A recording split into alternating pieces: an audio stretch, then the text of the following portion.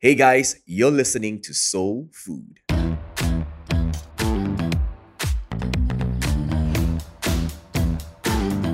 My name is Daniel, and I'm the pastor of a church called Soul here at Alustar in Malaysia. Now, I'm a curious kind of guy, and I love to learn new stuff. So, in this podcast, we will dive into conversations with different individuals that will help us with our views of certain habits and behaviors that take place in our culture. I believe the conversations on this podcast will help us to expand our perspective. This is Soul Food. Let's dive right in. You're listening to Soul Food. This episode is brought to you by friends and family at Soul. This time around, I'm just excited because I've heard him speak during the Revo conference. Shout out to Pastor Andy. Thank you for that amazing conference we had online. Immediately, I was drawn to what he was talking about race and identity. And tonight, recording this session, Stephen and Trixie, how are you guys doing? Great. Thank you for having us here. Yeah, thank you. Yeah. Didn't manage to meet Trixie the last time around because the two little kids needs mommy's attention. And just a little information. We are recording this episode right now at 10:30 p.m., just like any other parents in the world with young kids. But thanks again for doing this. Really love the work that you're getting into. But I want to maybe get a little information from you. Maybe you can share with all of us, like, what does Rojak culture do and what both of you do?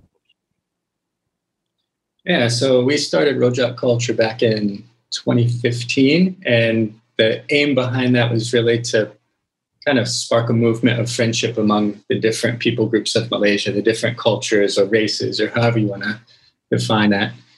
And a lot of kind of like our backstory is based on us, like us getting to know each other, us going through that whole process of kind of going cross-cultural and understanding a different perspective and sort of understanding ourselves from a different perspective. And that gave us real passion for that sort of intercultural unity and that dynamic. Right. And then we saw, some of the underlying dynamics here, and we just felt like as people that are passionate about that, and as Christians too, we wanted to do something to just kind of move that a few steps forward, hopefully.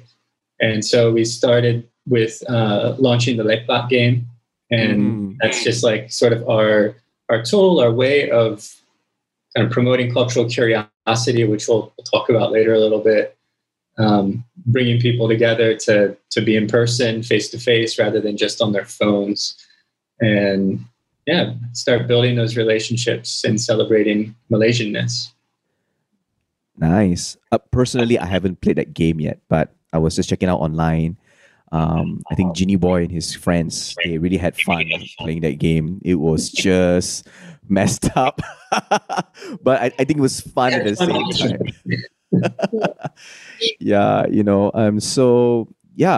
The Lepak game, are you all planning to do an online version since with the whole pandemic and we can't meet one another? No, I think parents with young kids, if anybody wants to take up the challenge, we really welcome that. But all right. It'd be nice to collaborate with someone who can make it an online version. The game is amazing, and I think what you guys have been doing is truly amazing as well. But to have this kind of conversation in a church or in an office setting or with friends, it's really, really tough, especially for us as Malaysians. I wouldn't say really tough, but maybe there is that little, awkwardness or that feeling that is hovering. And so during one of the sessions at Revo, I remember Stephen was showing the picture. I know it's a picture that's been used many times, but basically it's a box of people standing on top of boxes, equality and equity. I think a lot of people are familiar with that picture, where if you are equal, not everybody might see the race over the fence. But if it's equity, then you arrange the boxes, appropriately. And I think that image has stuck in my head.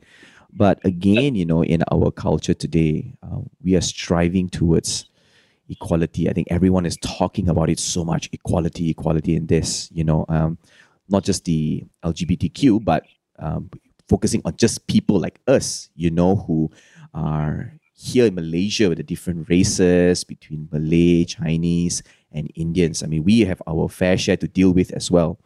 But to come back to maybe a focus of people around, I would say, the church area, how we could do better. And I think there are certain things that I know we don't talk about in church, but I think we can do better in terms of equality and versus equity. So you talk about the benefit of equity and all. And so I want to ask you guys, like, is achieving equity something idealistic or not? Like, really? You know, is really, can we achieve that? Because for so long, you know, we've been talking about equality. Yeah, and maybe to kind of give a little bit of a lead up to answering that, I'll just kind of explain sort of the fundamental difference maybe between those two ideas. With equality, as most people think of equality, it's usually the idea of equality of opportunity. And equity is seen as equality of outcome. And the issue there, and the reason that there's so much tension between these things, both of them are good. Both of them are really good. But the reason there's so much tension is that you can't really have them both, or you can try, but they kind of contradict each other. And so if you're trying to pursue equality of opportunity, that means you want just a level playing field. Everybody gets the same opportunities. You're going to have to sacrifice the equality of outcome because you cannot control what people are going to do with the same opportunities. Right? Like if everybody listening to this podcast right now received 5,000 ringgit, people are going to do different things with it. You know, some people may be out of work because of the pandemic, and so they're going to use it to just pay their rent and put food on the table. And someone else might still have their job and their bills are covered, and so they're going to use that money to invest. And so a very equal opportunity situation has completely different outcomes. And the other thing with equality of opportunity is that people start at different places. No matter how much we want to think that there's equality at birth and we're the same at birth, we are not. That's like winning the lottery or losing the lottery. Like you could be born the heir of billions, or you could be born in an Indian slum, you know? And so there is just by birth inequality. And so it's actually impossible to really offer people a level playing field. But we should try. We should still try. On the other side is equality of outcome, and that's what people usually refer to as equity. And so that's trying to give everybody the same or some sort of equal end scenario. And I mean, in Malaysia, I think probably the most provocative example I can think of, you know, if I want to get the conversation started for people, is the new economic policy. The idea there is to sort of redistribute wealth based on race and to give it a little bit more of an equal outcome of who holds Malaysia's wealth. And so the way they do that, though, the way they're forced to do it is by controlling the opportunities. And so you pursue equality of outcome, you have to compromise equality of opportunity. And if you pursue equality of opportunity, you can't guarantee equality of outcome. And so that's kind of just like a basic framework that generally the world breaks equality and equity up in that kind of way. So for us, as we've been thinking about these things a lot and wanting to sort of speak into this, we look at it as we need to figure out what a real basis for equality is at all. And that is, especially for Christians, twofold. We're made in the image of God, and that's regardless of race, regardless of where you were born, Yeah, that's true. regardless of what you look like, regardless of gender. And you've been paid for, you've been ransomed by the blood of Christ. So the price on you is the same for anyone. You have been purchased, and that price is the blood of Christ. And that's true for everyone as well. And so for Christians, we have like an incredible basis from which we can understand equality. Like that's an equality of value, what people are worth. Mm-hmm. And from there, I think from that place, we can start thinking of, if we value people equally, at least hypothetically, if we value people equally, then we should start trying to understand their individual or their group situation well enough to help people where they are. And so that's where we start getting to equity as a result of having an equality of value. Valuing people the same as everyone else means that I'm going to start looking at other people and understanding where they're at. Right. Maybe you're the heir of billions, and maybe you're not.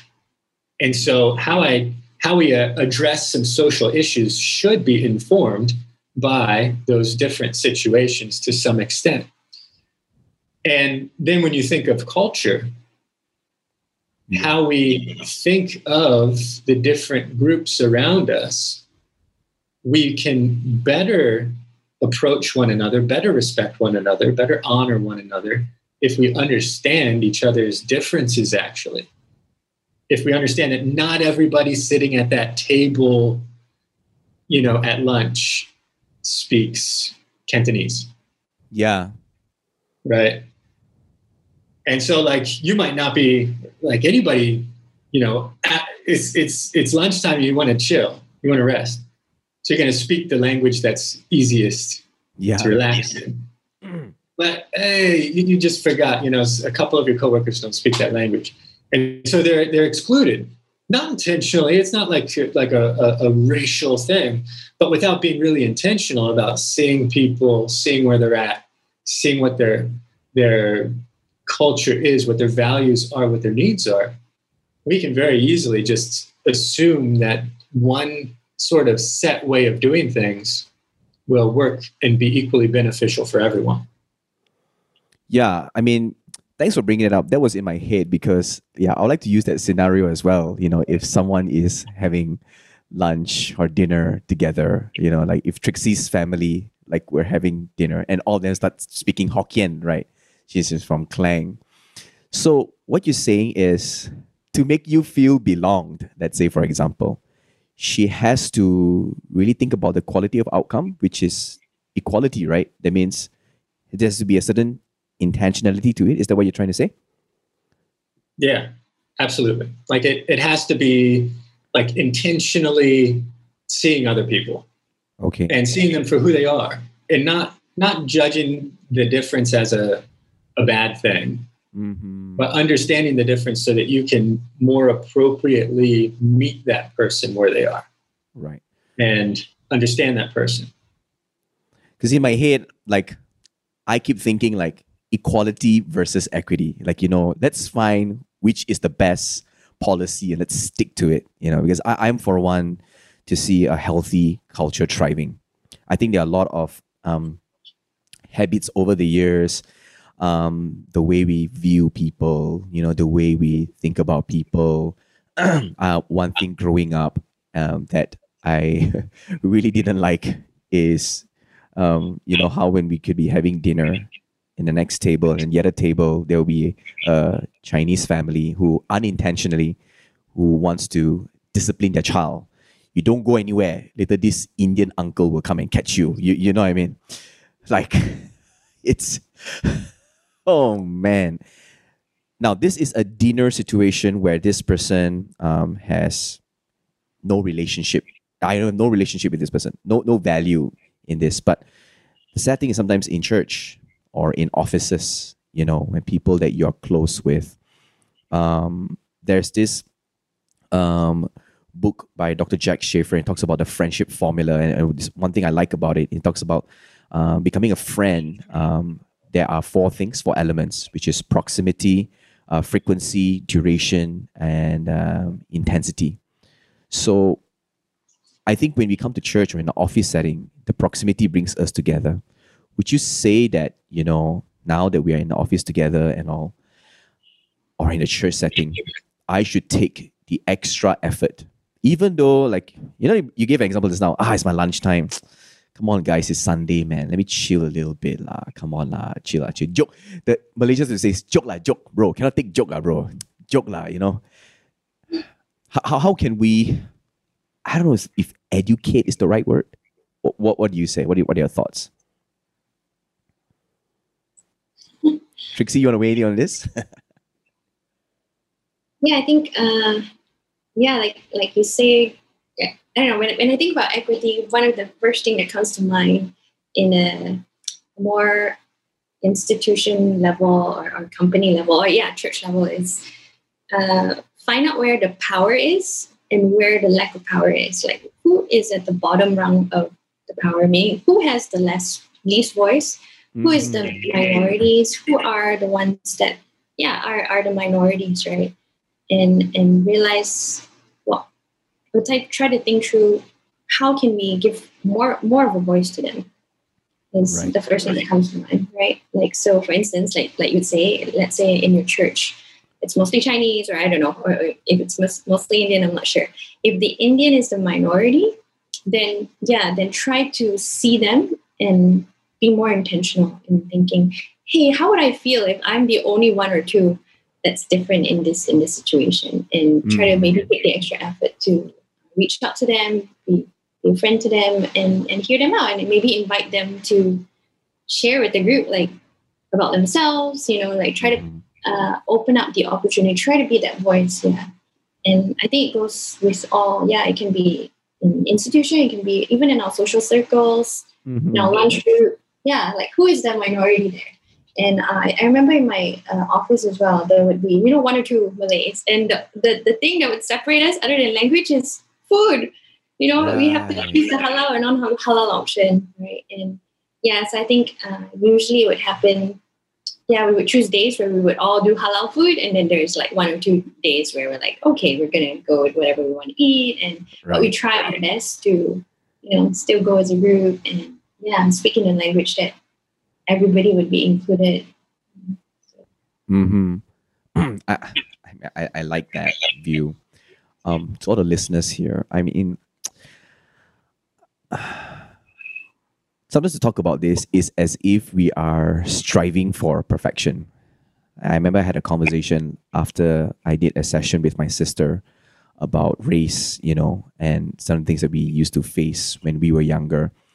Someone actually said, like, hey, DK, are you striving for perfection? Is that what you want? Like a perfect society? I said, no, I just want things to be healthier, and I think tonight, one of the things that I've learned, again, coming with this perspective of maybe equity is better than equality, but actually to embrace both of it, to recognize in which situation do I apply it, and I think very importantly, I mean, for me as a pastor in a church, I want to intentionally also see, those who are Chinese, embrace and understand what the Indians think about, and how they, certain cultures and everything. So I remember preparing for this podcast, I was talking to my team.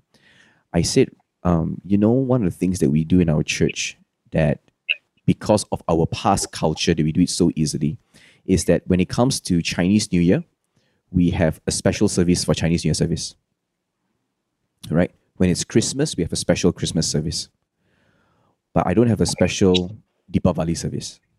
Now, again, I know Deepavali is a Hindu festival and worship. I'm not saying that we're going to do that in church, but I'm saying that, to honor our Indian brothers and sisters. So when I told my team, they were like, yeah, you're right, and we recognize in the church. And growing up for myself even, and because predominantly most of them are Chinese, so it's always Chinese New Year special, and then we have the church will close and everything. But as I grow older, I begin to realize, actually what would an Indian brother think? What would they actually feel? And so That's why I feel conversations like this is very hard. I know if a young person to listen to this is going to be like, why Pastor DK is talking about this, But I think it's crucial. It's really crucial to talk about this, and especially right now, with the pandemic, we don't go to school anymore. We hardly see our friends. We are always at home, Yeah, kudos to those who have online gaming friends and they're playing games and they meet different people online and stuff. And they meet Americans or Europeans or whoever, But this is one aspect of it. It's much deeper to meet someone face to face, And like Trixie, you were sharing your story earlier how you were in Chinese school, right? And being the only Chinese there, and you reference yourself as a banana, right? And yeah, it's a truly remarkable journey. So coming back to again, building a healthy society. How would you educate maybe someone? I wanted to say someone who's a leader, but you know what? Let's forgo that. How about just a normal person? What can we do? How can we educate someone, who is, just you and me? How can I just learn to love you and be a better friend? Understanding equality and equity. Yeah, I think probably one way to think about this, I'll say it like this, is that so much of the conversation in Malaysia is about race. Mm-hmm. And to continue on that basis for conversation, it's naturally divisive. It's naturally creates a hierarchy. It creates a power structure. And so kind of moving from that race orientation to this kind of conversation to a cultural orientation to things, and start seeing one another as having different cultures and recognizing the differences and valuing those differences. I mean, the difference between race and culture, there's so many ways to come at that. But if you just start a Google search and you put in race, it will give you these possible options before you hit enter of how to finish that. And so many of those are just divisive. It's like a negative thing. If you put in culture, the potential ways of finishing that are generally positive. Culture is generally like a positive thing. And I know Malaysians are really, really culturally adaptive in some huge ways. I've benefited from myself so many times as Malaysians kind of coming alongside and assuming that I don't understand everything, which I don't. I've been here for 14 years. I still don't understand everything. There's a lot to learn. And so them being able to come alongside me, see me as different and help me along. But they have to recognize that I'm different. They have to recognize that I'm culturally a different thing than them. And so I would say if Malaysians are able to do that for one another, I know there's many different cultures here, but for Malay, Chinese, and Indian, for instance, if we start there and start seeing one another as having a different culture, and culture is valuable, especially for Christians. I don't know, maybe some Christians won't want to hear this, but you're going to be spending the rest of eternity with people of different skin colors and different races, different cultures, and they're going to be speaking different languages, and they're going to be culturally not the same as you. And I just can't imagine heaven as a place where you have an American corner of heaven and a British corner and an Indian corner and a Chinese corner, I don't think it's going to be segregated. Yeah. We're that picture in Revelation of every tribe, tongue, and nation, we're a mixed multitude. We're all standing together. Mm-hmm. That's proximity. That's also duration, because it's for all of eternity. Yeah, you're right. And so we're going to be together. If that's where we believe we're going, we have to start thinking and asking the question of how that informs where we are today and how we might want to be moving towards more of a multicultural understanding of what church is, of what community building or what workplace engagement looks like, and all those things. Because we have an incredible like theology within the Bible about what multiculturalism looks like.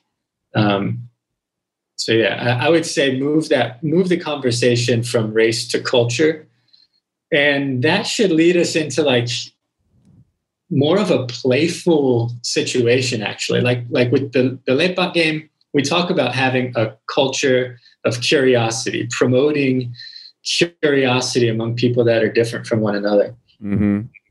And like real simply put, you're just offering people a framework to be curious about each other, and it's safe. And you can ask questions. And you're not going to be seen as intolerant or anything because you don't already understand. You look at me, you can tell that I'm not local. So if I was to ask you about your culture, I think a lot of Malaysians feel like kind of honored that I want to know about their culture. Mm-hmm. So for one another too, we can't just assume every Malaysian knows everything there is to know about each other. We're all coming at it from different points of reference, different experiences. I mean, you shared that, the sort of what a Chinese family might say to their kid, watch out or the black man will take you away, or something like that, right? Yeah. And the number of times I've heard that example, it's so many. I've been in the lift where a woman says that to their kid. And I'm not black, but I don't know if she was talking about me or not because I was the only one in there. So, yeah. But to be honest, like, imagine that kid grows up. Mm-hmm. There's a certain narrative that's happened for that kid over the years of hearing something like that. Mm-hmm. And so there's going to be like almost a trauma. There can be like an emotional or a physical reaction when you see somebody of a color or a race or a culture that you've been told over and over again, watch out or that person's going to take you away. Yeah. When you get older, it remains with you. Mm-hmm. And so I think a lot of it is also understanding ourselves well enough to know where our bias is. It's not to judge people that have heard those things and they still have this bias within them. It's just to understand that it's there. Yeah. We're not trying to condemn anyone. And the idea is, I mean, you're talking about making things perfect. The truth is, pursuing this sort of thing makes things messier. Mm-hmm. It does. You start uncovering all sorts of stuff that's been swept under the rug. Yeah. You start learning things about yourself from another perspective that might be difficult. Mm-hmm. And it's really messy at times. I think ultimately why I want to talk about this, about equality and equity, is just that as a father right now, and having a daughter who we are literally a Rojak family. I am a Chindian. My wife is an Indonesian. So I call her a Chindonesian, both my kids, right? They are way mixed. I really want her, to understand that there's nothing wrong with different races around, and that at times there are many aspects, to wanting to be equal. You want a better advantage and everything. And then, you start, like, I think another example would be because the person who wants to rent a house, they would be like, are you Chinese person? You know what I mean? And so I'm not, I will speak Mandarin to use it as my leverage, to get at home.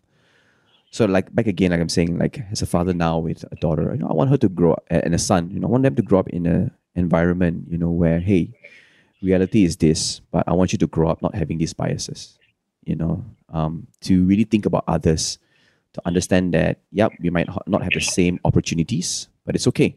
We can make a difference. And I think one big takeaway that I learned from both of you tonight is really to get the focus away from race to culture. Like what kind of culture we want to have ultimately at the end of the day, how we embrace one another, how we care for one another. And I don't know how long that might take, but I hope one day we will get there.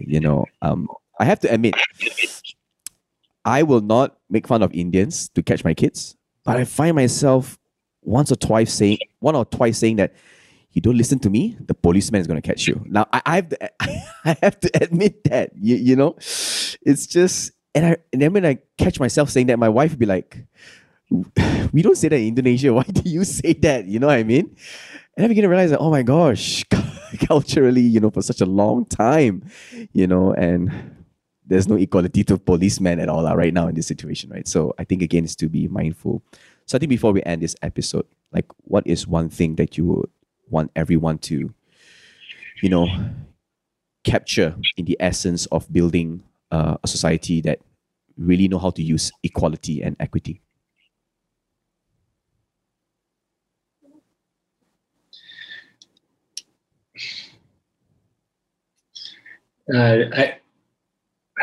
I guess, like, if you boil all this down to like its most simple sort of like characteristic, it's really empathy. Like, we're just trying to be empathetic and kind of put yourselves in the shoes of someone else. If you are a gamer, you know, you talked about gamers earlier. If you are a gamer, you're used to doing this. You've been doing this all along. You don't realize you're being empathetic because you're trying to destroy the other person in the game, you know? Right. But you are actually, as you play games, you are having to see or imagine everything from that other person's vantage point. You're having to put yourself in their shoes and think of what strategy they're going to be doing against you in order to try to create a strategy that will beat them. This is just straight up empathy. You are being extremely empathetic when you do that. And I mean, when we talk about this on a cultural level, we're not trying to destroy anybody. But if you can do that, trying to destroy someone, how much more when you're trying to actually bridge and trying to create the kind of culture, the kind of society that I think we all want. And in the end, it really just kind of boils down to us all taking small steps towards that.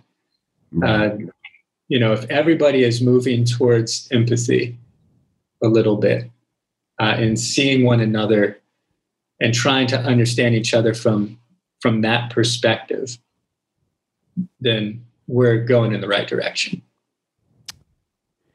That's good. Really, to put yourself in someone else's shoe. Trixie, you want to add on anything, Trixie, from your side? Yeah, I think just, you know, another thing to add is that it's actually a really fun process to pursue people from different cultures, right? Different races. I think I noticed, like, even as I catch myself talking earlier, like, it is not just all sacrifice, but it is an adventure. It is so enriching and fulfilling. Be it, when, you know, I get to, you know, this is not a great example, but I get to experience his culture, you know, travel. But then, in a way, when we enter into, you know, say the Indian and Malay culture, like really enter, immerse, go into their house, really eat what they eat, and then really, you know, get into it like in a deeper level than what we're used to. You know, it is another form of traveling, I would say. Or I'm in a WhatsApp group with 20 over, you know, Malay ladies, and it's just incredible the amount of things that I learned, their language, their lingo, their heart, the way they think. And it illuminates actually so much deeper how I think that is different or that is similar. And like Steve said, it creates such an opportunity for us to hone that skills of being empathetic and, hey, what would they think right now? And how would they respond right now? And then try to respond in that manner, and this is not losing your authenticity at all, because you're still holding on to your values, but being able to honor them and be where they are, and also enter into other people's emotions if there is a need, you know. And that is just an incredible, enriching, amazing process that is also going to help us in our spiritual walk. Like we know,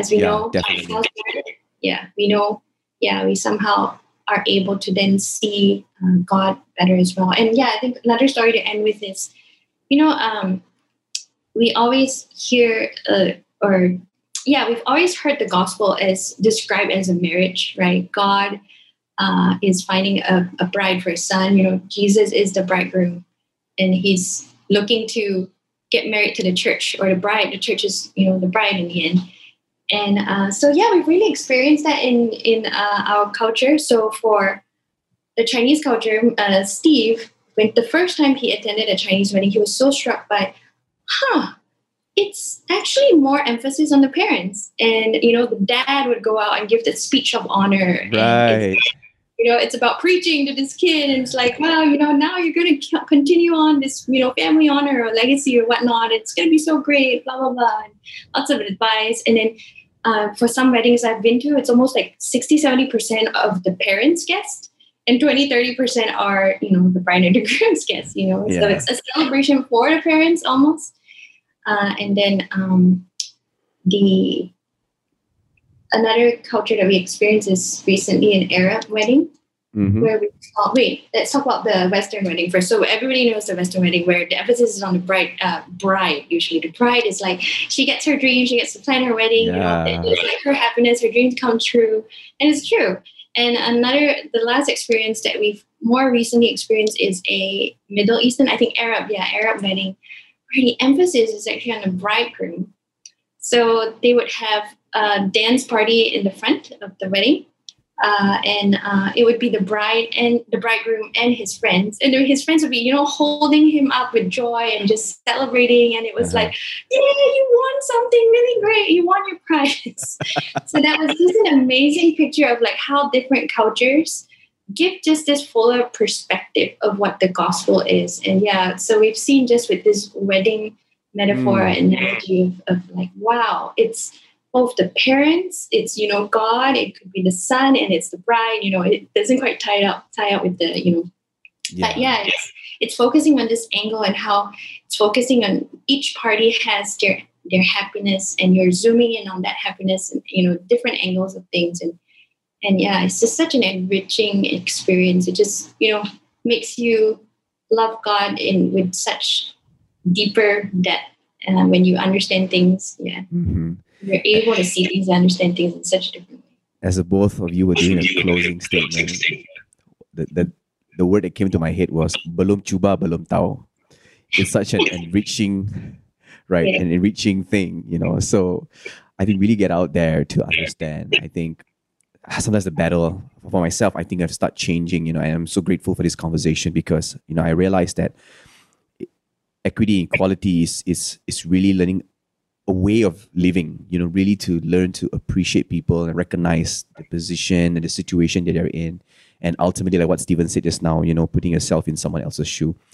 Thank you so much, guys, for your input. We can go on and on, but we would like to have you back again to talk something about this. But for our listeners, you can check them out on Rojak Culture, their IG. That's their handle. Check out the game, the Lepak game as well. I'm going to order it real soon. You can start playing it once this whole pandemic is off. Thanks again, guys. See ya. Thank you. I hope you enjoyed this podcast. Soul Food is part of a community, and we believe that connections matter. Follow us on our Instagram at Soul Malaysia or mine at Daniel Quillen, and we would love to connect with you.